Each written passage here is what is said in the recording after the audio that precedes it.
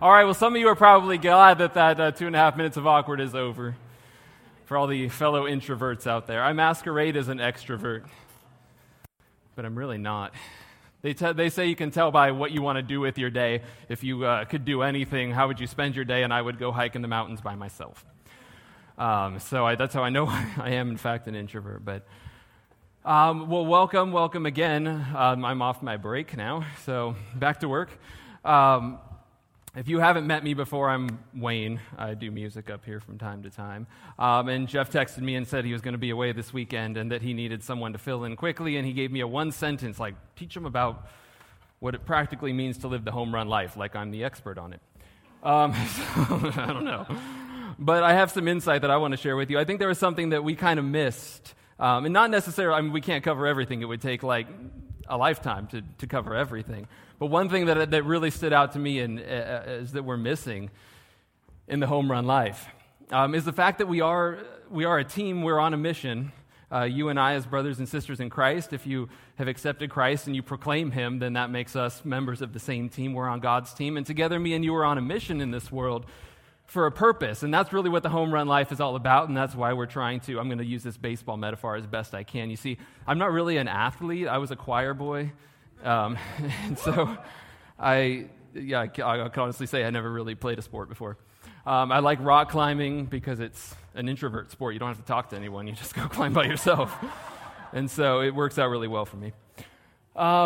But the mission. And so we're going to go through like a whole bunch of different scriptures tonight. So kind of put on your seatbelt because we're going to go really quick here.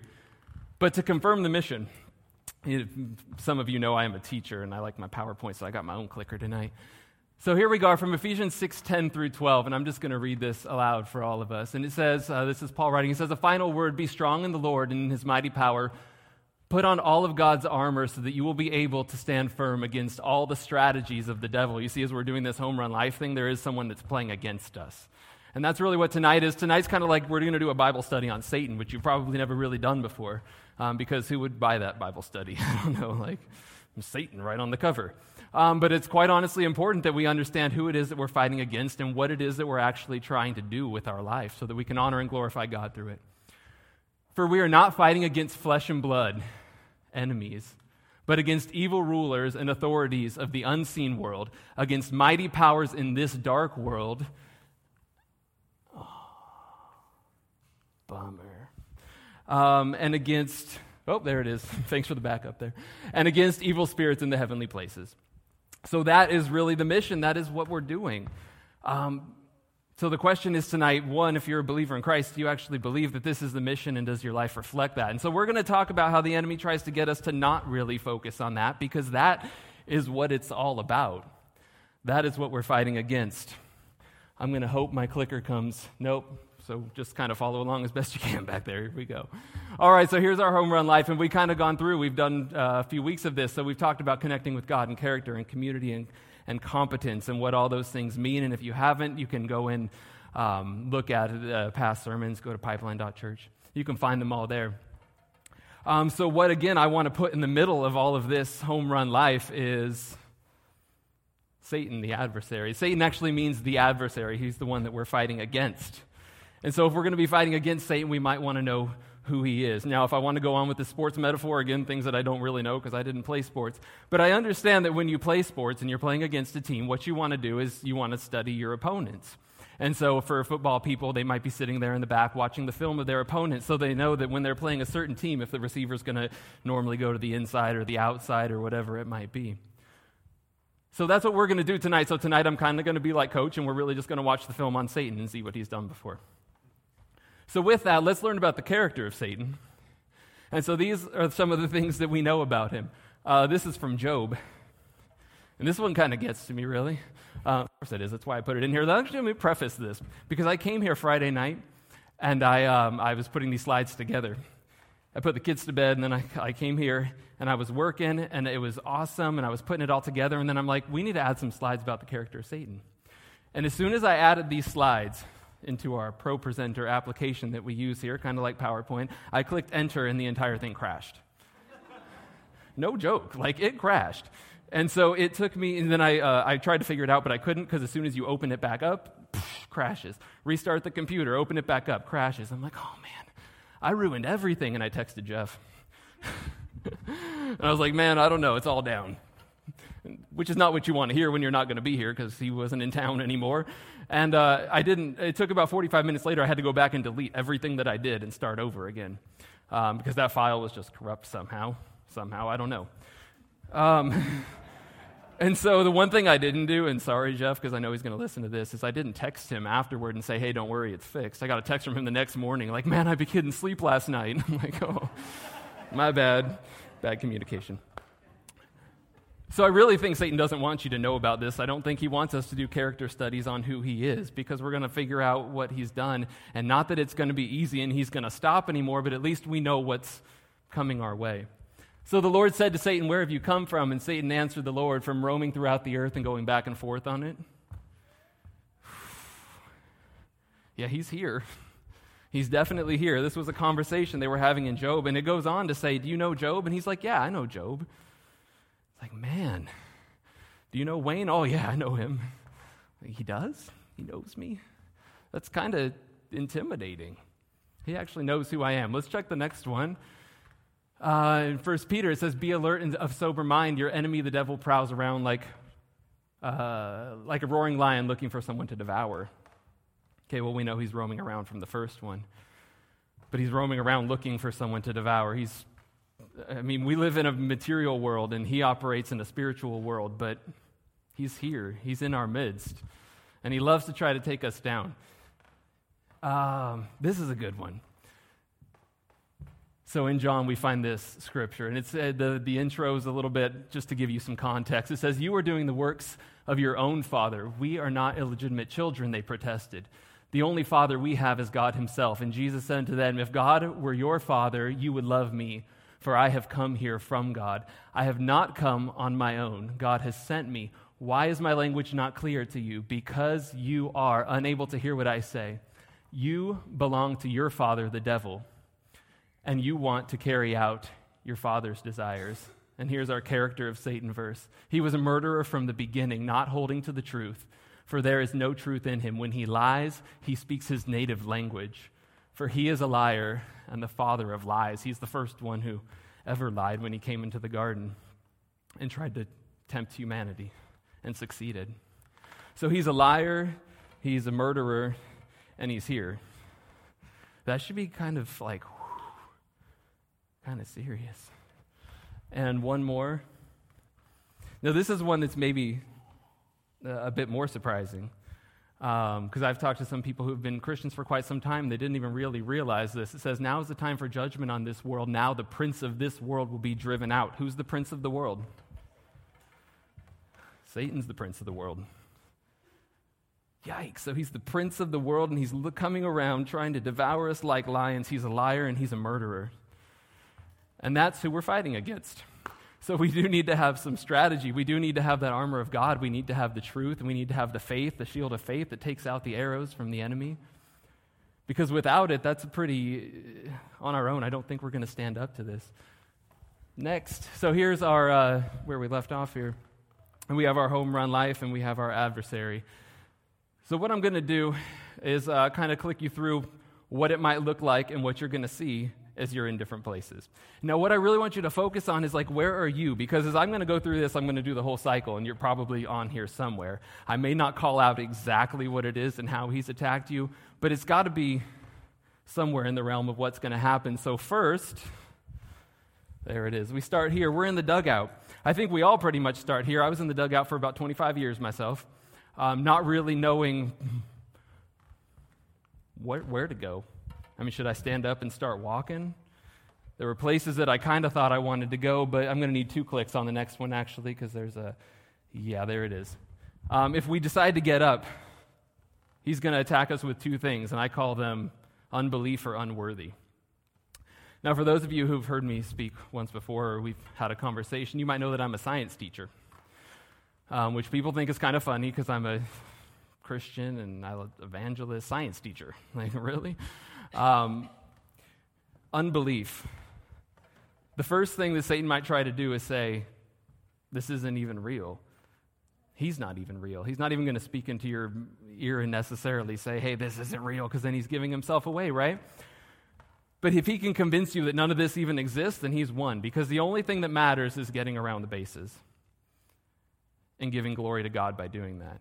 And so if Satan can convince you that God's not even real, he's won. Now, there may be two ways that he can do that. One of them, I'm a science teacher, so I like science. And science will tell you that God is not real. God's a logical fallacy. It's the appeal to divine authority, if you want to go back to like the technical terms that I learned in my communications class when I was in college. The appeal to divine authority is not a legitimate appeal, so you can't ever say God did it. So you can't legitimately claim God to be the creator of anything. Scientifically, we just try to disprove him. If you say God in any scientific debate, it doesn't really work. So we talk about different kinds of scientific theories and how some people have tried to prove that life could be created by a certain kind of Earth atmosphere, and then the lightning strikes and creates amino acids, and those amino acids can eventually turn into DNA chains and create life. That's the best we have right now, but honestly, science will tell you that we don't really know where life comes from, because none of that really works. And so putting your faith in science is a little bit, as a science teacher, I feel like I can say this, it's a little crazy to put your faith in science, because science is constantly changing. And science, good science, can be corrected. And it is corrected. If you believe the science from 300 years ago, people would think you're a little bit crazy now. But now, for some reason, we think we have it all figured out. And 300 years from now, the science that we understand is probably going to be ripped apart. I didn't really want to go on this too much, but I find some interesting things in science. I found an article that talked about the genetic Adam and Eve, and realizing how that, as science kind of approaches understanding what that actually is. And they say that we all came from the same woman about 6,000 years ago, and from the same man couple thousand, 2,000 to 3,000 years later, which actually fits the biblical story. I don't have time to go into that, because that's a whole other sermon. They did another research thing, and they found that the first snake had feet. Isn't that weird? Like, they thought snakes were how life got from the ocean to the land, and now they're saying, well, no, the first snake had feet. So it kind of blows scientific theory out the water. So there's the scientific view. This is not actually happening. We can explain all of this. We have the ability to comprehend this world on our own. The other way that he'll try to disprove God, which is what I hear the most and what I understood for a long time. For those of you who don't know, I didn't become a Christian until I was a year into marriage. I think I was 25 at the time. I come from a logically minded family. And so I thought unbelief, how could there be a God? Like, really? When the world's as broken as it is, when there's kids that are starving, kids that are dying from AIDS, women getting raped, how could God be real? How could he create this and watch this happen? There's a song that I really like. It's by Matthew West, and I'm just gonna say a few of the words. But it says, I couldn't bear the thought of people living in poverty and children sold into slavery. That thought disgusted me, so I shook my fist at heaven and said, God, why don't you do something? And he said, I did. I created you. Oh, ouch. Are we supposed to be the ones that go and do something? Are we the ones not doing all those things? Are we the ones not feeding the children, taking care of the orphans? We can always find that answer if we look at ourselves. But we'll always ask God, why? We're sitting here wondering, some of us, I know, like, why doesn't God come back already? Like, it's been 2,000 years, and he said he would come back, and he's not here yet. Scripture tells us, Matthew 24:14 says, when everyone has heard the gospel, then the end will come. So if we look at God and say, oh, why didn't you come back yet? What took you so long? He's going to look at you and be like, dude, what took you so long? All you had to do was tell everybody. So there's your unbelief and then unworthy. I had a student named Amy down in San Diego, and she was 20 years old, and she was still trying to finish her high school diploma. She had been strung out on heroin for 6 years, since she was 14 years old. And she opened up and told me this. And finally one night, I know it's like as teachers in the school, and you don't really want to be like, it's like there's that, you're not supposed to talk about the God and evangelize the students. But at some point, things just, it doesn't matter. And so I talked to her, and I said, Amy, Christ is like the only way that you're ever going to find the power to get out of this. And she said, I know, I just need to get myself cleaned up first, and then I can go to church. It's like, no, that's not how it works. Like, you need to go there to get right, to find the power to be able to do it. But I know that there's people in here who've been in that exact same spot before, and you feel like you're unworthy around the church people because we come here and we all put on our pretty faces. But really, we have struggles inside too. And we all have questions, and we all have had the feeling of unbelief, of unworthiness. And that's okay, but we need to come past that. And that takes other Christians coming alongside. So the other thing that Satan's going to want to do, if he can't get you with the unbelief and even if he does get you with the unbelief and the unworthiness, he doesn't want you to connect with God. He says success is over here. He wants you to just win results, because that's what the world does. The world runs the bases backwards. And Paul says, don't conform to the ways of this world, but be transformed. So we're not going to, as Christians, run the bases backwards, and there's really good reason for that. But Satan he's the prince of the world. He can give it if he wants to. So that success is over here. Now, what we get trapped in is this idea of the American dream. And that's what we strive after. Having all the stuff, getting all the things. People admire us. We've won success. But we don't have integrity. I don't know if any of you have met people like that before. People without any personal integrity. You can get what you want. You just got to step on everyone else's throat to get it. But you can do that. And it'll work. You'll get to third base and you'll be having a party. But you're not going to be scoring for God's team. You're not going to be honoring him. You're not going to be glorifying him with what you do. Can we get the next? There it is. So as proof of that, I got to give you some scripture. Now, this is the temptation of Christ, and this is temptation number 3. And it said, again, the devil took him to a very high mountain and showed him all the kingdoms of the world and all their splendor. All this I will give to you, he said, if you will bow down and worship me. Do you think he could actually give it to Christ? We know he's a liar, but could he do it? I think he might have made good on that promise. I think he could have established him. He is the prince of the world. The next one says, no one can serve 2 masters, for you will hate one and love the other. You will be devoted to one and despise the other. You cannot serve both God and money. If you go straight to third base to find success, you've decided who you're going to worship, because you haven't even connected with God yet. You've just gone straight to third base. One more. And there it is. So here we are. But let's say we do actually try to connect with God. Air pointer. Click, there it is. And one more. We decide to play ball.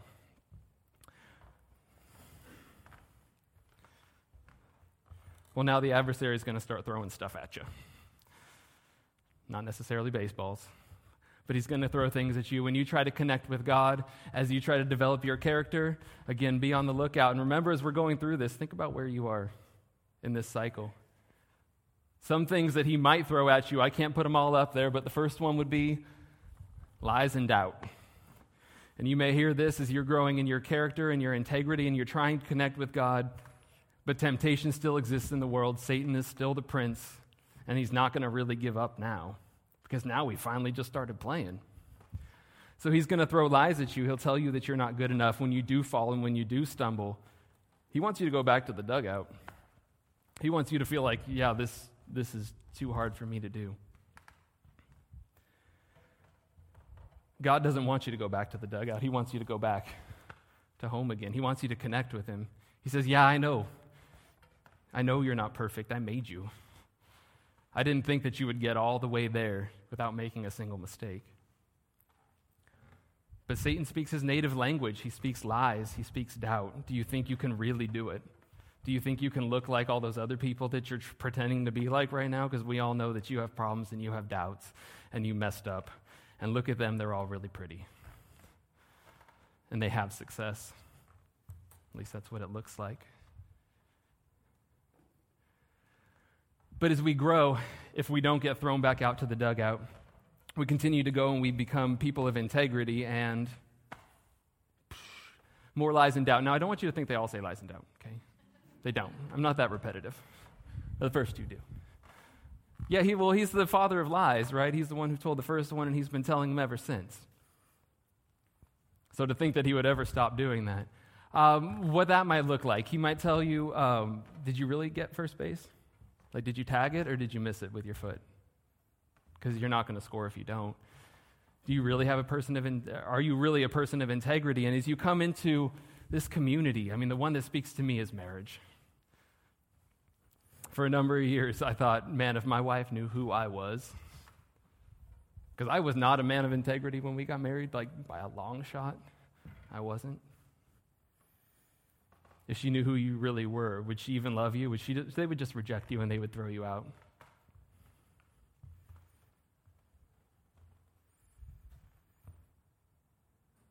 Lies and doubt is what he's going to give you.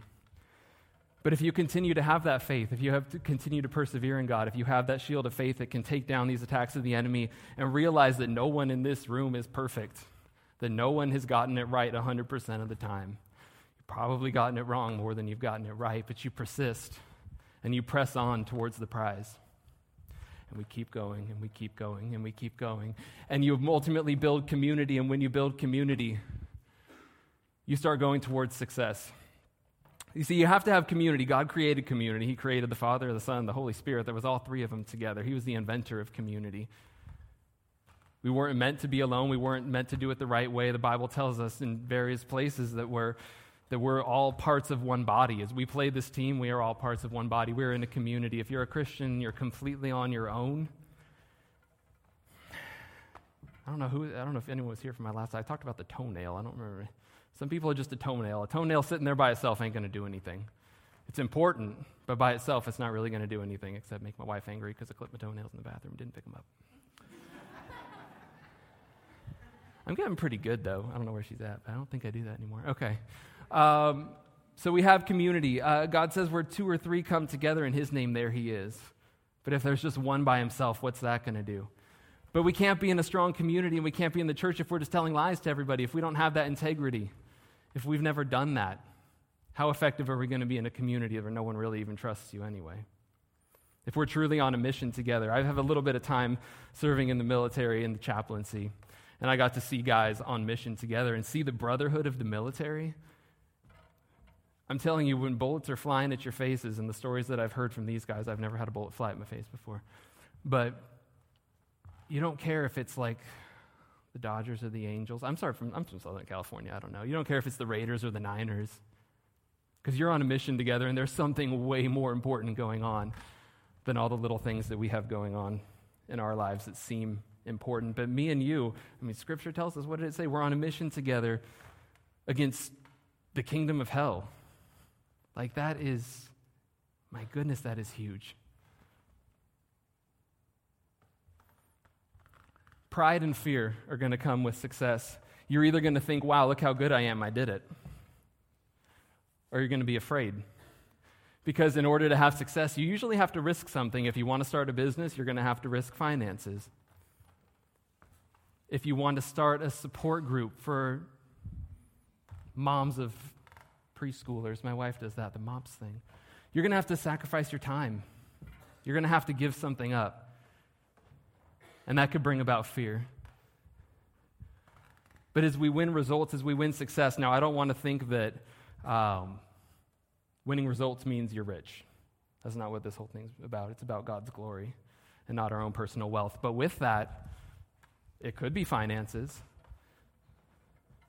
It could be a whole host of other things. It could be winning in discipleship. It could be winning in a whole bunch of other godly things. It's however God created you, and he created you for a specific purpose and a specific task. And you'll find success at doing that if you have the character and you have the community, whatever it is that he's made you for. If he's made you to be a leader in business so that you can reach out to other people and disciple them, then that's great. If he made you, I heard the story of a baseball player. He was a pitcher, unnamed. They didn't tell who he was, but he had a contract for $8 million a year, and he wanted to quit everything and go be a missionary, which is kind of cool. You think about it like, man, you'll leave it all, right? And the advice that he got from his pastor was, are you kidding me? Like, you make $8 million a year. You know how many missionaries you could support? About 100, like just by yourself. Go buy a trailer and live in that and support missionaries and serve God that way. Because sometimes finances are that way we can support. Other times it's getting up and doing something. And our last one, I like to copy myself.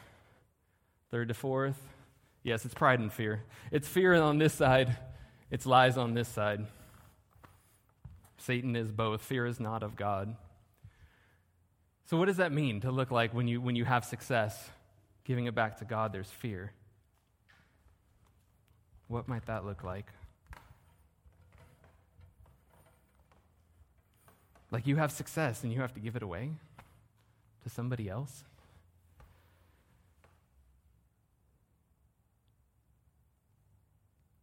Can we let go of it? Can we trust that he'll actually give it back? The next scripture we have, so store up your treasures in heaven where the moths and the rust cannot destroy and thieves cannot break in and steal. When we give it back to him, Paul talks about in one of his letters having a heavenly account. And he says, I want to help fill your heavenly account. When we give the glory back to God, we're giving him what's his, and his blessings will return. And so the main story I want to look at here is the next one, and I'm going to read through all these next slides so we can just keep cruising. This is what they call the parable of the talents. This is the NLT version, so it does not use the word talents because no one knows what a talent is other than the talent of, sports or something that I don't have. A talent is it's a measure. It's about 75 pounds. But NLT just calls them bags, so this is the parable of the bags. Again, the kingdom of heaven can be illustrated by the story of a man going on a long trip. He called his servants together. He called together his servants and entrusted his money to them while he was gone.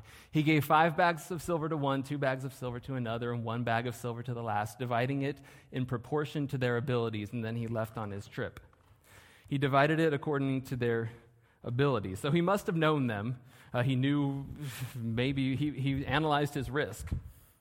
Smart thing to do. If you're going to leave, you don't just give it. If there's one guy who you know is going to rock it, yeah, give him a lot because you know he'll do it. But you might want to find out if the other ones are going to do well too.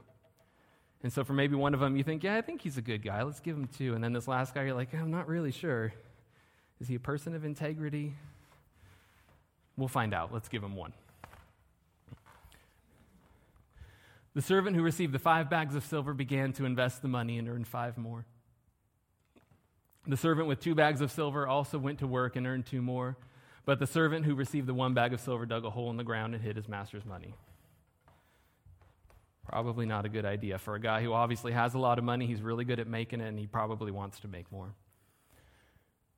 After a long time, the master returned from his trip, I suppose that would say, and called them to give an account of how they had used the money. The servant whom he entrusted with 5 bags of silver came forward with 5 more and said, Master, you gave me 5 bags of silver to invest, and I have earned 5 more. The master was full of praise. Well done, my good and faithful servant. You have been faithful in handling this small amount, so now I will give you many more responsibilities. Now, it says a small amount, but he actually was given 5 talents.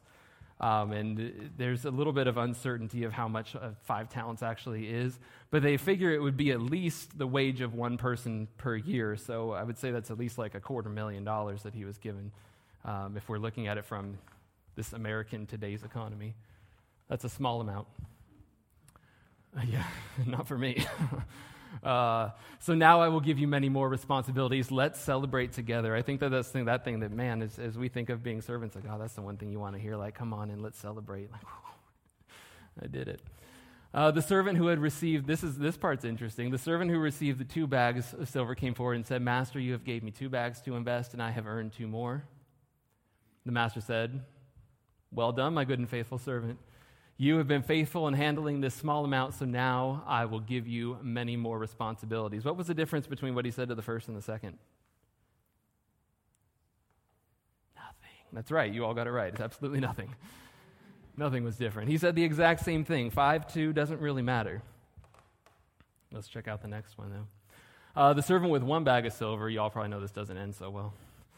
The servant with 1 bag of silver came and said, Master, I knew you were a harsh man, harvesting crops where you didn't plant and gathering crops where you didn't cultivate. I was afraid I would lose your money.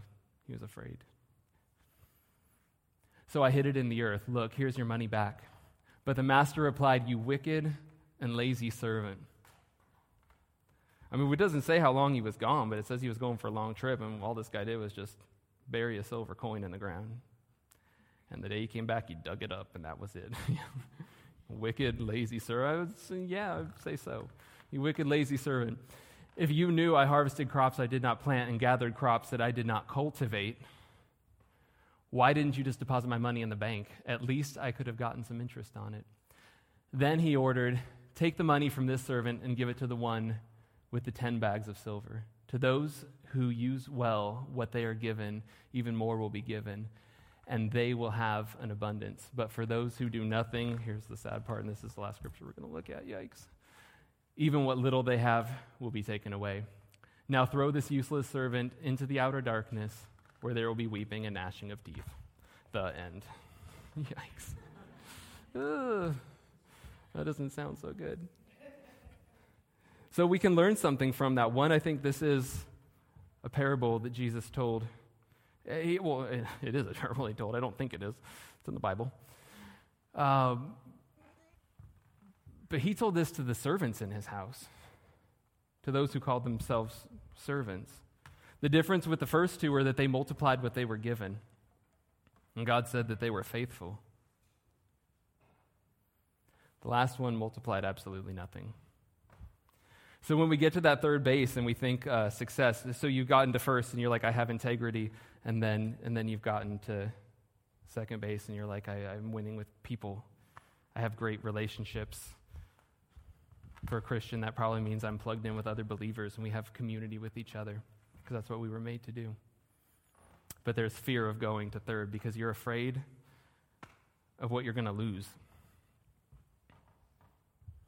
But third base isn't optional. You have to touch third in order to go home. For those of you who don't know baseball, it's got to be 1, 2, 3 all the way home. If your foot doesn't tag the base, it doesn't count. So multiplication is not really an option. Multiplying the gift that God has given us is not really an option.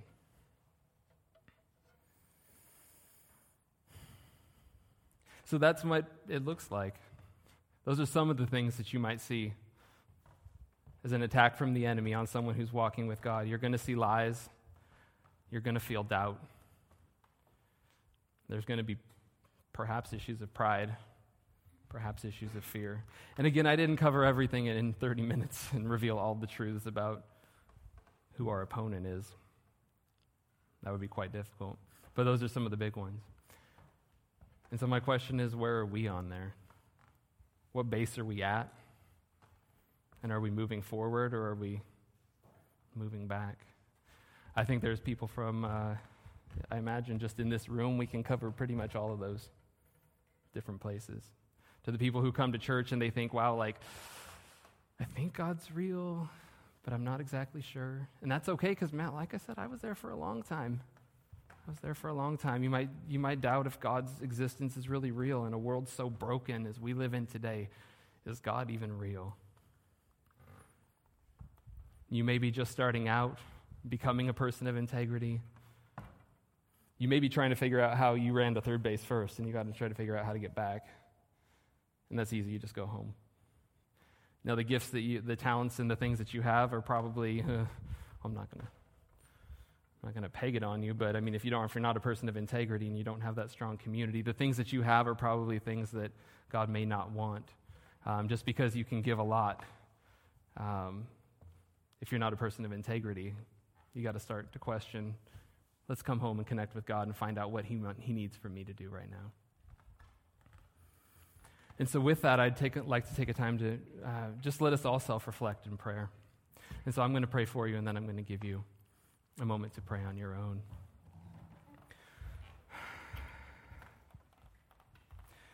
Lord, it is no easy task sometimes in connecting with you and living the way that you would have us live, Lord. Where you want to grow us from the inside and you want to push us and stretch us and turn us into something that looks a little bit more like you, Lord, that you could use us in this world. Lord, I pray that you would reveal to my heart and to everyone else here, Lord, where we are in this struggle, Lord, as we play this game is this represented by this baseball field that we're on right now, Lord. Where are we at? And where's the enemy? And how's he trying to take us down, Lord? I pray that you would help us to see this as something deathly serious. That though it's something that we can't see, it's everything. Because in the end, we know that everything will turn to rust and it will go away, and the only thing that lasts is your kingdom and whoever is there with you.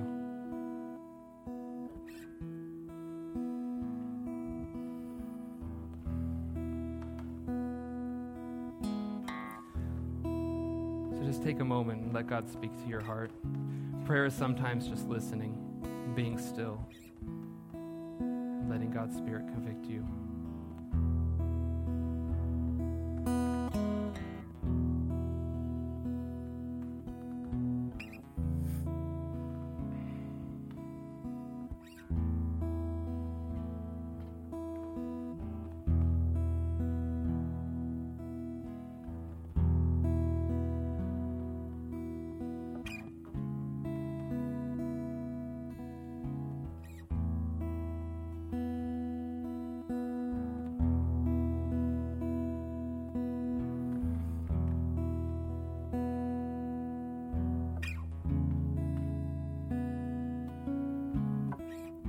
Pray for each and every person here tonight, Lord.